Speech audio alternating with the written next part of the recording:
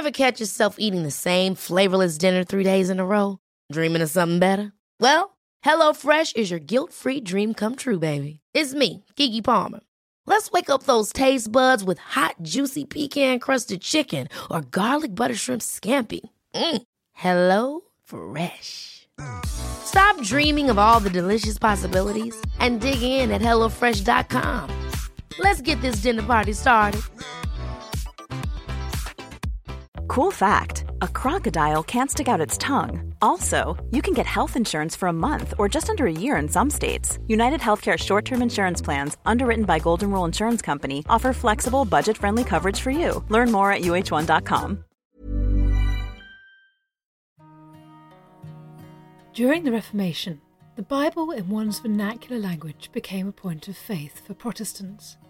For how could you believe what you could not understand? And you're not imagining it.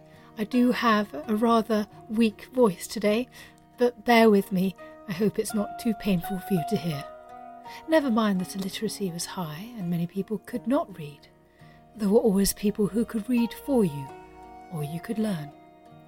And yet, in England, those opposed to putting the Bible in English were just as deeply entrenched as those who believed it should be. Indeed, in the first third of the 16th century, an English Bible was an illegal, heretical notion. To explore the creation of England's first printed Bible in English, the theology it embodied, and the circumstances in which it came about, I'm delighted to be joined today by Professor Alec Ryrie.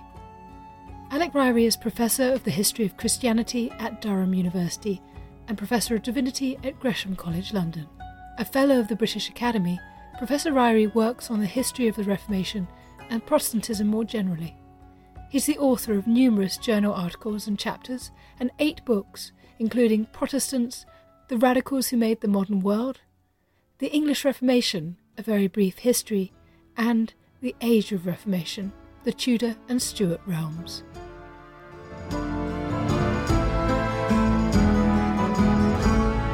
Professor Ryrie, thank you so much for joining me. I am really looking forward to talking to you. You've been a great influence on my career. Your work is so important in the field that I think anybody who works on the 16th century looks up to you and admires your work. Well, that's very kind of you, Susanna. It's lovely to be with you.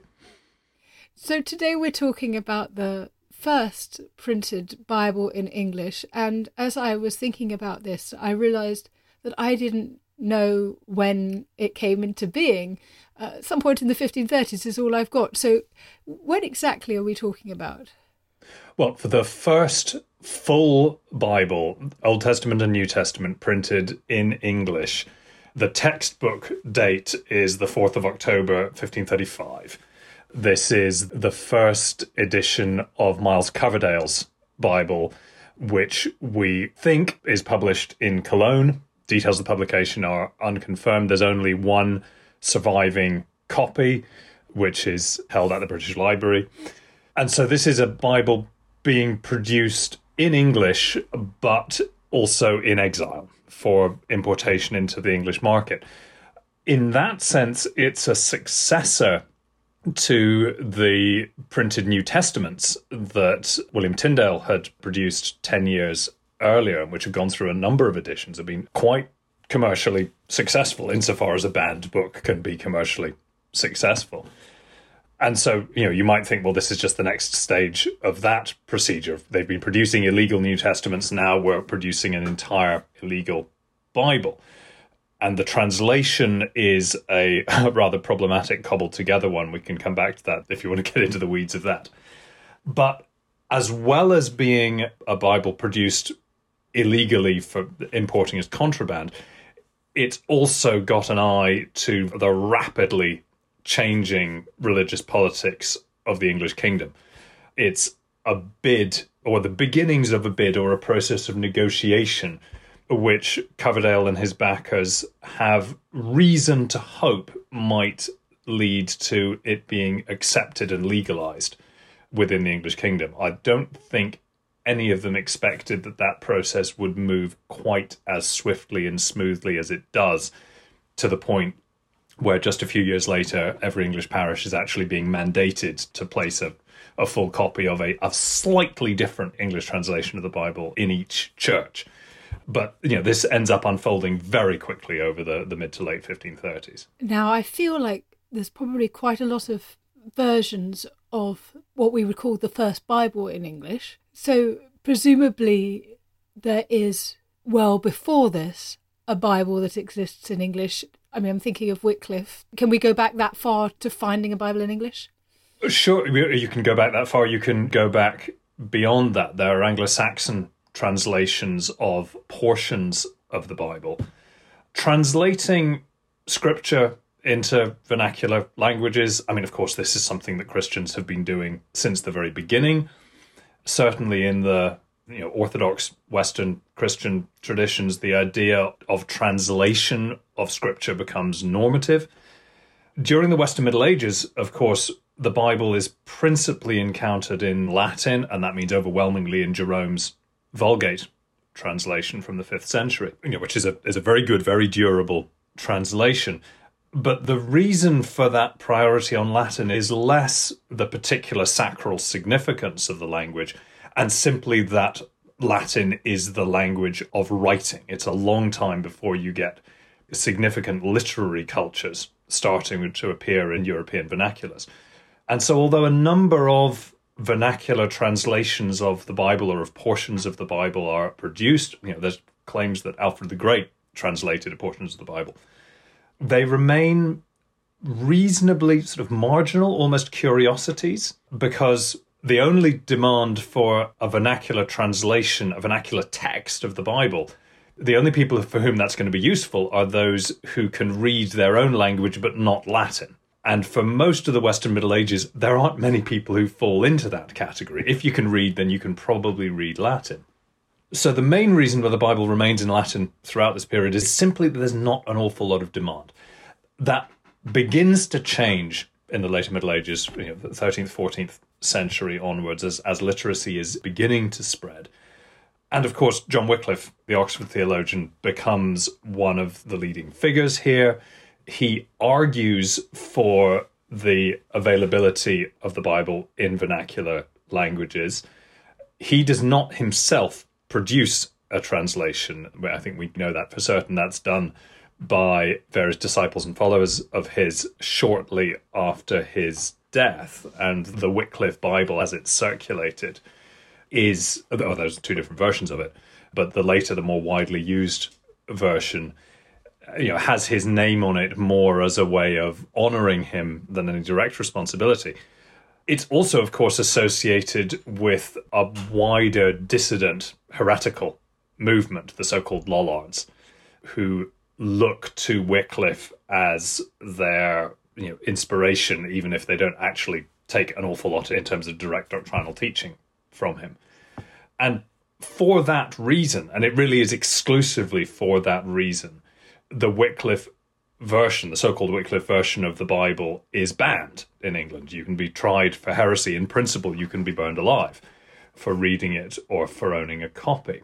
But it should be said, first of all, that that's very unusual. It's unusual in two senses, both that it's unusual for that penalty to be pursued solely for that offence, and also that this is unusual in European context, that no other vernacular translation of the Bible is banned in the late medieval world. It's specifically this one, and it's specifically because it's associated with this group of heresies. It's not the notion of an English translation that they object to, it's the specific associations of this one. So when Erasmus pops up at the beginning of the 16th century in 1516, produces the first printed Greek version of the New Testament, along with a new Latin translation correcting what he sees as various errors in Jerome's version.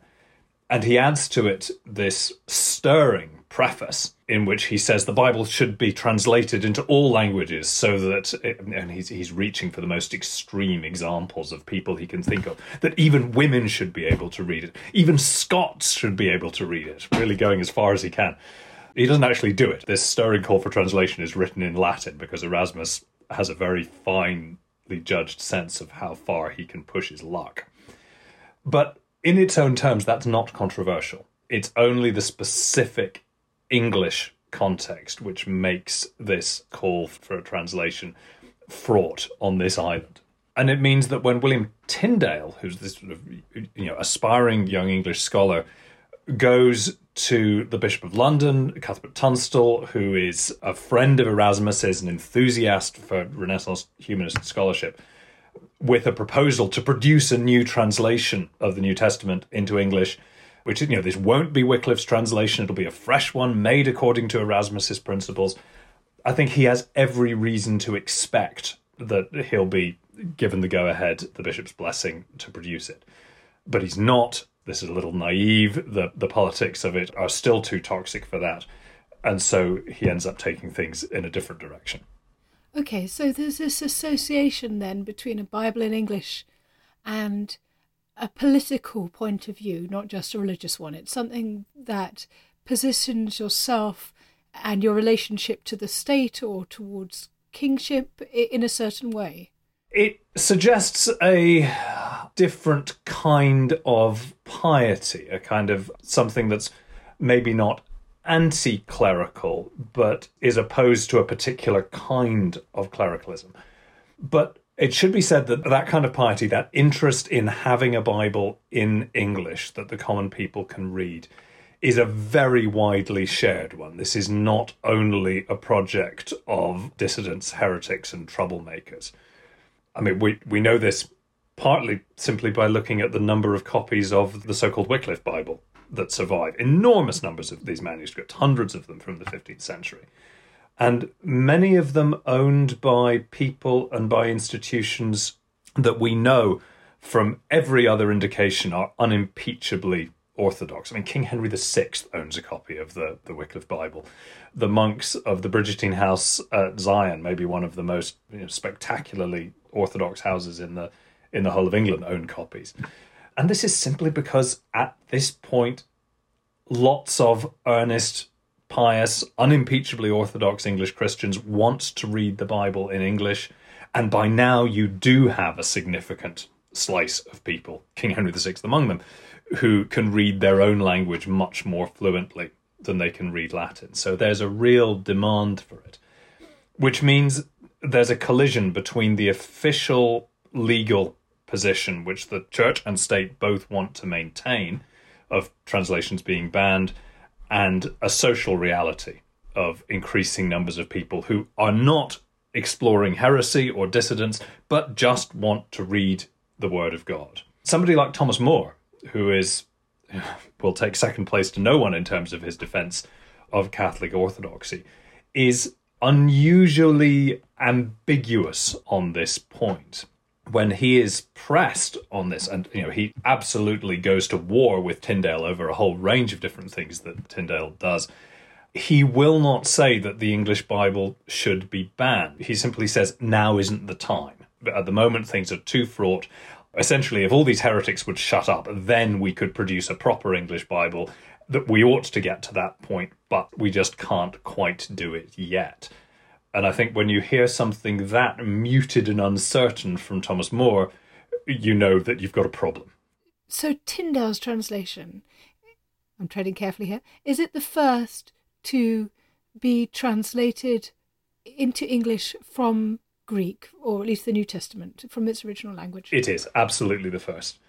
There may have been people who'd attempted portions of that before, but the Greek text has only recently become widely available. Erasmus produces the first printed version of the Greek text in 1516. Well, the first one to be published. There's a Spanish version that's printed earlier, but it's still warehoused. And it's from Erasmus's version that Tyndale produces his translation. So yes, I mean, the Wycliffe Bible is translated from the Latin, from the Vulgate, as all of the previous Anglo-Saxon versions that we know of and the European vernacular versions that are being produced before the early 16th century are. So, I mean, Tyndale gets several firsts, and the first translation directly into English from Greek, and of course the first printed version of any portion of the Bible in English. That's a key double. And he then goes on to teach himself Hebrew. I mean, I think this was disputed for some years, but I think it's now pretty much established that Tyndale is not just kind of mugging up his Hebrew and borrowing it from others, but he really does achieve a proper mastery of the language. He's an astonishing linguist and produces translations of close to half of the Hebrew Bible of the Old Testament before he dies. That is astonishing, extraordinary work. So let's talk about his translation of the New Testament first then. How would you evaluate the theology of his translation by comparison to those that had gone before? Theologically, he's not putting a particularly strong spin on it. I mean, it's one of the reasons why it endures. And it's not a Bible like, say, the famous Geneva Bible that's produced in the 1550s, which is bristling with marginal notes guiding you in a particular interpretative direction. But what he is doing is following Erasmus's lead, picking up the ideas that Erasmus has talked about in principle of what could be done with translation and putting them into practice. There are a few key choices that he makes about particular words which become highly controversial. I mean, to take the two most famous ones, and they both point in the same direction, really. One of those is at the beginning of the gospel accounts. I mean, most clearly in Mark, but you see it in each of the gospels. They state that the message that Jesus originally preaches at the beginning of his ministry is, well, as Tyndale says, and as most modern English translations would say, repent and believe the gospel. But the problem is that word repent. The Greek word, which I'm going to butcher, but is something along the lines of metanoia, is translated into Latin by Jerome as, and I'm going to butcher this even more, penitam agitem, do penance, which implies the outward act of doing penance, and that links up seamlessly with the notions of penance as a formal sacrament, a process which is overseen and safeguarded by the priesthood, as the Western Church had conceived it. Erasmus and following him, Tyndale argued that the original Greek word doesn't mean that. Its root means something like to turn around. And they see this as referring much more to a kind of inward reorientation of the self. It's something inner rather than outer. It's very much the kind of spirituality that Erasmus is keen on. And so Tyndale translates it not as do penance, but as repent, as something that happens within the heart between the believer and God, rather than as a sacramental act with which the church has to be involved in. Or the other famous example is in Paul's first letter to the Corinthians, chapter 13, the famous chapter on, well, as we would normally say, on love, which finishes with this famous line that, you know, these three remain, faith, hope, and love, and the greatest of these is love. And again, how do you translate the Greek word agape? In Latin, that's translated as caritas and makes its way into English as charity, which again implies outward actions, or has come to be seen as being associated with outward actions, and fits very much with a theology in which doing good works is essential to the business of salvation. Tyndale chooses to translate that not as charity, but as love.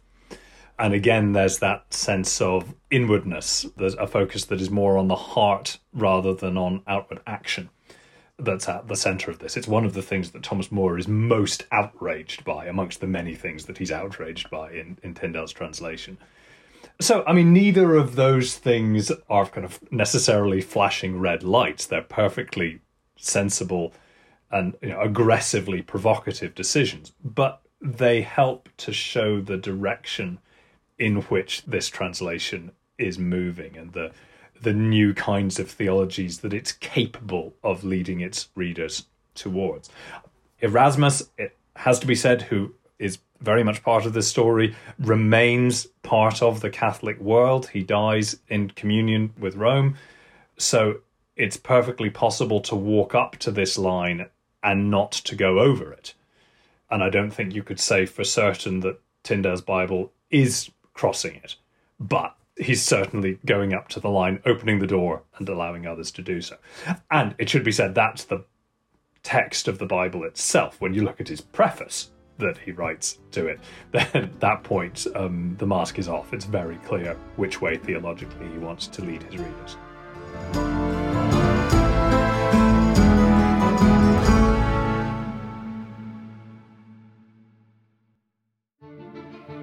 Hi there. I'm Don Wildman, host of the new podcast, American History Hit. Twice a week, I'll be exploring stories from America's past to help us understand the United States of today. Join me as I head back in time to witness Thomas Jefferson write the Declaration of Independence, head to the battlefields during the Civil War, visit Chief Powhatan as he prepares for war with English colonists, tour Central Park before it was Central Park, and a city in Tennessee which helped build the atomic bomb.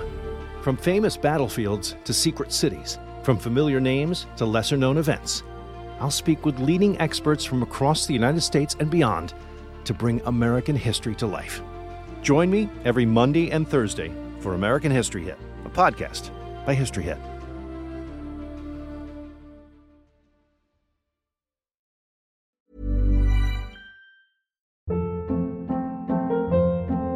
Hold up. What was that? Boring. No flavor. That was as bad as those leftovers you ate all week. Keke Palmer here, and it's time to say hello to something fresh and guilt-free. Hello Fresh. Jazz up dinner with pecan-crusted chicken or garlic butter shrimp scampi. Now that's music to my mouth. Hello Fresh. Let's get this dinner party started. Discover all the delicious possibilities at hellofresh.com. From BBC Radio 4, Britain's biggest paranormal podcast is going on a road trip. I thought in that moment, oh my God, we've summoned something from this board. This is Uncanny USA. He says, somebody's in the house, and I screamed. Listen to Uncanny USA wherever you get your BBC podcasts, if you dare.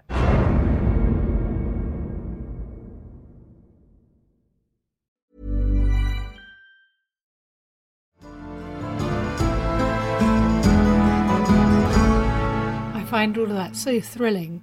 I just love the way that with those two translations from Greek into Latin and then from Greek into English, you have this sort of sense of this kaleidoscope changing, and the way that the world gets reshaped with each kind of change. That translation has so much power. I find it totally thrilling. And what's interesting, I suppose, is that Erasmus doesn't cross the line, in part, I suppose, because he's producing his Greek New Testament before the line has been laid down, before Luther has or has not nailed those theses to that door in Wittenberg. Which he didn't do. Let's just put that. Yeah. But that he is talking about reform before there's a sense that it could be something schismatic, I suppose. Whereas when Tyndale is completing his New Testament, it's very clear that there is a schismatic type of reform. Does Tyndale align himself with Luther? Oh, plainly so. The preface, there's an argument over quite how much Luther makes its way undiluted into the preface to Tyndale's New Testament, but on any showing, a fair amount does. He's clearly part of that world by this point. Again, there's a debate over exactly when Tyndale aligns himself with this world, when he crosses over from being an Erasmian into being what you could broadly call a Lutheran, because he also has his points of disagreement with Luther. But he's nevertheless, by the time we have the first proper edition of the New Testament in 1526, he's clearly aligned himself with this emerging evangelical movement on the continent. And by this stage, the split between Luther and Erasmus has become unmistakable. They've openly denounced one another.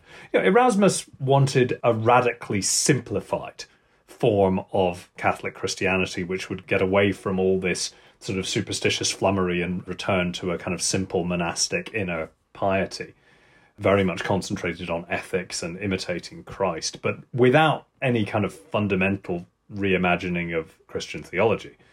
And Luther also wants to radically simplify it, but he also wants to rebase the theology of the Christian world. Erasmus wants to produce this radically simplified version of Christian theology, but on the same basis as before. This is about an inward turn, clearing out what he sees as superstition. Luther also wants radical simplification, but on the basis of a radical reorientation of Christian theology as well. And so while the outward effect of the two movements can look similar for a while, and it's why they're able to travel kind of in convoy, as it were, for a few years, it fairly quickly becomes clear to both of them that some of their fundamental assumptions are different. And even for those who are following them, who may be drawn to following both men, there comes a point where a decision has to be made. And somebody like Thomas More, who is a dear friend of Erasmus's, will hang on to that friendship while also becoming a ferocious opponent of what the new evangelicals are doing. In exile, Tyndale had with him 3 companions who in some ways give us the English Reformation in miniature, and one of them becomes very important to our story. Can you tell us a little bit about them, please? And I have to guess which 3 people. I was thinking of Barnes, Frith and Coverdale, to be okay. I was wondering if George Joy was going to be who is his great sparring partner in biblical translation. Yeah, I mean, Frith is maybe the most interesting one, but possibly the least important for our story. You know, he's I think arguably the greatest theological mind of the English Reformation, produces a couple of extraordinary works and is then killed. So there's a great might have been there. Barnes is the one who has the most clear link with Luther, or eventually he becomes a personal friend of Luther's, and for a while during the 1530s is the most obvious contact point between England and Lutheran Germany, when there's a real prospect, as there is for a while, of a diplomatic deal between Henry VIII and the German Lutherans. Barnes is a kind of crucial crossover point, and Henry VIII eventually marks the failure of those negotiations in his own inimitable way by having Barnes burned at the stake.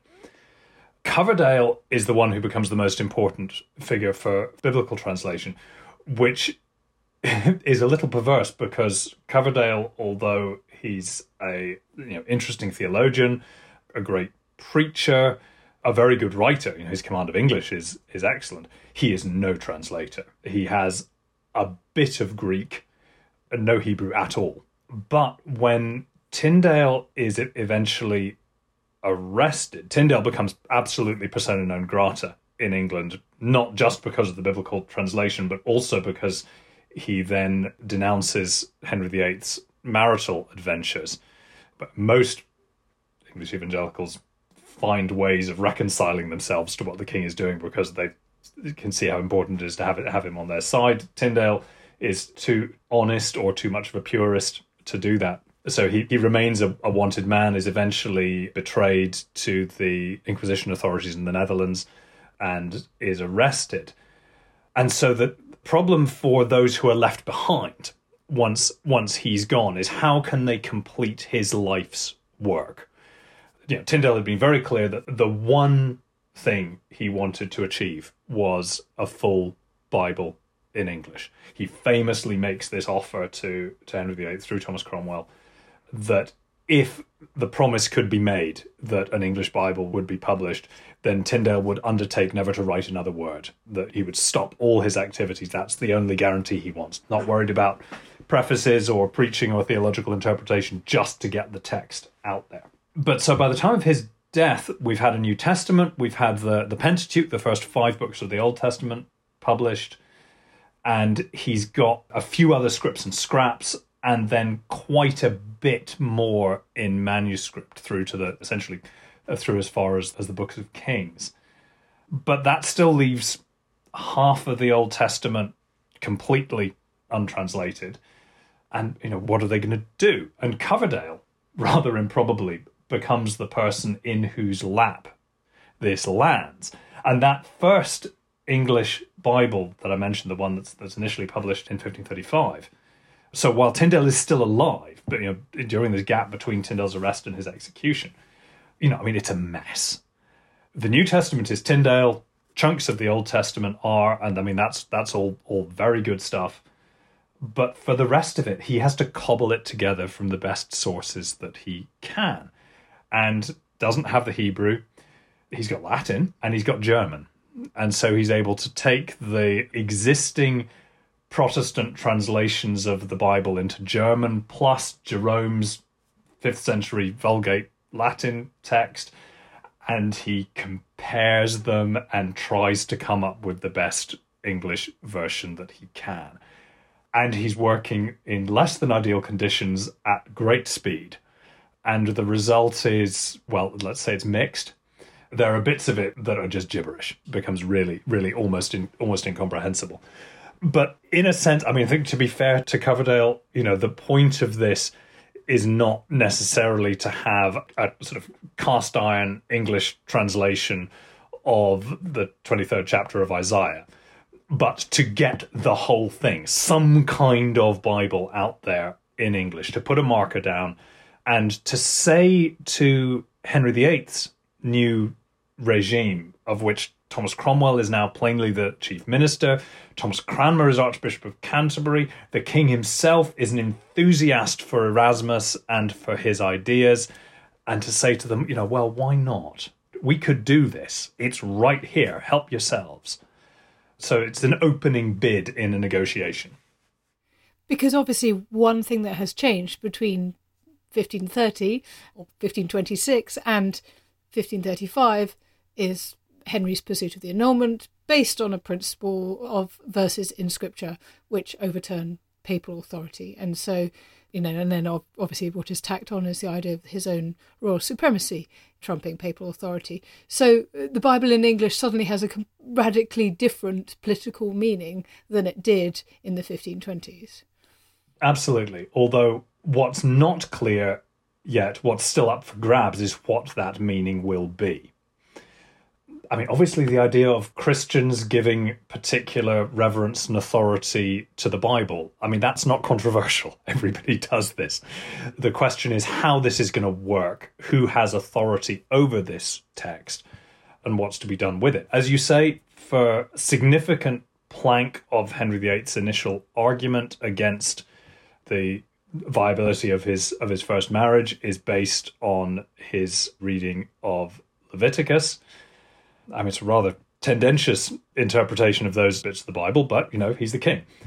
Maybe almost more significantly, as his quarrel with the Pope kind of metastasizes from a dispute specifically about the legitimacy of his marriage into a wider argument about the nature of authority within the church and how the authority of the Bishop of Rome, if any, relates to his authority as the anointed King of England. Maybe more important than that, those verses in Leviticus are the way that he is reading the historical books of the Old Testament, in which a series of kings of Israel have such pivotal roles. Henry, we know, always identifies quite strongly with these biblical kings, above all with King David, which, given David's marital adventures, is maybe a little closer to the bone than he might have intended. And one of the things that you see it's just kind of assumed to be there, it's just a natural part of those Old Testament accounts, is that the kings have both political and sacral authority. That there is no division between church and state, as it were, between temple and state in ancient Israel. And so if you're Henry VIII, you think, well, that should be me. That should be the sort of authority that I should be having. And it does appear that one of the reasons why he becomes an enthusiast for not merely translating but also publishing the Bible in English is that he has discovered these exciting truths about his own authority in the Bible. And with an almost charming naivety, he seems to think that if everybody else reads the Bible, they will discover the same self-evident truths there as well. Unfortunately, it's a podcast, I can't show people the image of the Great Bible of 1539, the famous title page, but do look it up, it's all over the net, in which the king is depicted as distributing the Bible to his people, and none of them open it. There are no open copies of the Bible on that title page, but the people all receive it and they cry out, Vivat Rex, and God save the King. This really does seem to be what he thinks is going to happen, that this text is going to become a great bolster to his own authority. Of course, it doesn't really work out that way, somewhat to his annoyance and perplexity. But that belief is one of the things which makes this process go much faster than Coverdale and his supporters in 1535 would have thought possible. So that gamble of producing, albeit a somewhat garbled version of the Bible in English in 1535, pays off. And that's the first complete printed Bible in English produced in exile. But we find that Bibles are now to be printed and published in England. Is that the Great Bible? And I want to clarify, is the Bible produced in 1535 the Bible that becomes known as the Matthew Bible, or am I missing one in between here? No, the 1535 version is the one that we would call the Coverdale Bible. And it's not been reprinted very much since then, essentially because it's such a mess. With one hugely important exception to that. The one bit of the Coverdale Bible that has sailed on almost unimpeded into the modern world is his translation of the Psalms, because that is what is picked up in the Book of Common Prayer. So the version of the Psalms in the Anglican prayer book, to which so much music has been set, and which is you'll still hear being sung in cathedrals and churches where they do that kind of thing all over, well, not just all over England, all over the world, is Coverdale's version. And there is, his version of the Psalms is in better shape than that of some of the rest of the Old Testament, but there are still some slightly odd usages in there, as anybody who knows their prayer book psalter will be familiar with. But no, so that it's clear that this version of the Bible is a stopgap.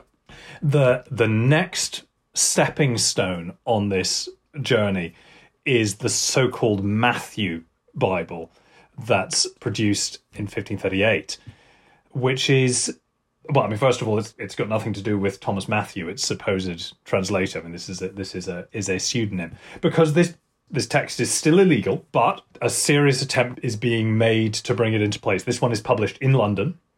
The official permission is being allowed for it. One of the reasons for the pseudonym is that this is still plainly, mostly the work of Tyndale. At least, certainly the New Testament is only very lightly edited Tyndale.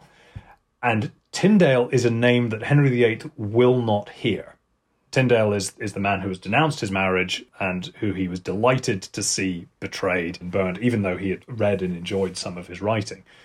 So Tyndale is the name that dare not be spoken.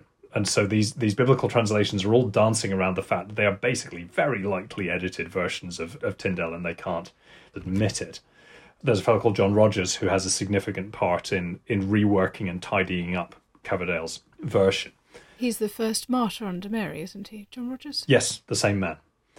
Most of the others don't make it quite that far, given the number of other executions.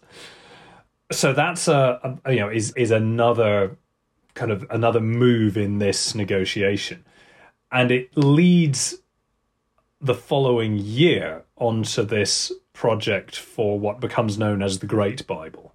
The one that's published in 1539, which, it's called the Great Bible, which is simply a reference to the physical size of the book. And that's not a coincidence, and it's not a trivial point, that certainly the early New Testaments, and even that first full Bible, these are relatively small books. Okay, the Bible is 6 volumes, you couldn't put it in your pocket. But, the Tyndale New Testaments are quite small. These are books intended to be smuggled and to be concealed, and certainly intended for personal use. Whereas the Great Bible is a liturgical Bible. It's a public book. It's intended for display. The eventual order is that each parish church will have one, and that it should be chained in the church so that it's there for public consultation, that people can come in and read it to themselves and to each other, which causes all kinds of problems later on. So it's, in a sense, the English Bible is being moved out of the shadows and out of the private sphere into the public sphere, both because it doesn't need to be ashamed anymore and also because that allows people to keep an eye on it. You have to be affiliated with it in this process. It's also an enormous technical challenge to actually print a book of this kind. And at least to begin with, there's a real question about whether anybody in England is going to be physically capable of producing a book on this scale. And I suppose with the production of the Great Bible, it feels that Tyndale's project has finally paid off. How much is that Great Bible really Tyndale's work? How much has it been changed? Oh, changes to it? Very little. It is pretty much pure Tyndale, at least in terms of its phrasing, the language, and a great many of those sort of resonant phrases that have gone all the way through. Because, of course, the King James Bible, that becomes the kind of definitive version of the Bible in English, at least for many centuries. The New Testament of the King James Bible is 90% Tyndale. A lot of what we credit those translators with, they've just taken from him. The rest of it, all the stuff that Coverdale had garbled, has been worked through and tidied up significantly by this point. It's not brilliant, but it's pretty good. It's certainly kind of comprehensible and a plausible version. Biblical scholarship is still in its infancy at this point and is moving very fast. The number of manuscripts that are available to scholars is growing rapidly. So when the later revisions are made in later decades, the bulk of the changes then are being made because simply new texts have become available. You're no longer just having to work from what Erasmus had been able to cobble together. But yeah, this is basically Tyndale's work. It is what he had set out to achieve. And I suspect he wouldn't actually have minded that his name is the one name that can't be allowed anywhere near it. You can sell Henry VIII the Bible, you can make him an enthusiast for it, as long as you don't tell him who's really responsible. Yes. Don't they say it's amazing what you can get done as long as you don't mind who takes the credit? Well, it's the perfect example of that, isn't it? Yeah, to be fair, he doesn't just not take the credit, he also gets burned alive. I would hope that in most modern management situations, the penalties wouldn't be quite so severe. Is it true, or is this Fox or apocryphal in other ways, that he says on the stake, "Lord, open the King of England's eyes"? Well, it's true that Fox says he says that. But, we don't know. A lot of these reported speeches are too good to be true. I think it's completely plausible that he would have said that. He had certainly expressed that kind of opinion many times. He is aware of how fast things are moving in England, so it's not just a kind of pious impossible hope. It's tantalizingly close. So possibly words are being put in his mouth, but if so, they're the kind of words that, even if he didn't say them out loud, I suspect he did pray that day. Well, we must leave it there. Thank you so much for introducing us on this whirlwind tour to the first printed Bible in English. There are 20, 30, 50 things I want to come back and ask you another time, but if you'll allow me. But thank you so much for today. That's been a great pleasure. I'd love to pick this up again someday. Thanks. Thank you to my producer, Rob Weinberg, and researcher, Esther Arnott. And thank you to you for listening to Not Just the Tudors from History Hit. If you haven't already done so, do sign up to our weekly newsletter, Tudor Tuesday, so that you never miss out on the history you love. There are details in the notes below this podcast. And please rate this podcast wherever you listen, now including on Spotify. And please send me your comments and suggestions for future podcasts via our Twitter feed at NotJustTudors or by email notjustthetudors@historyhit.com.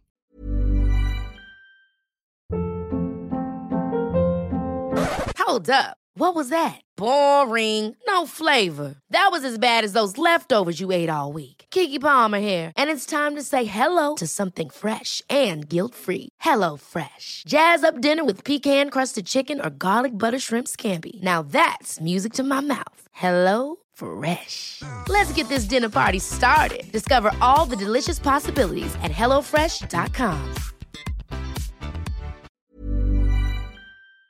History is full of extraordinary people, the Tudors being just a handful.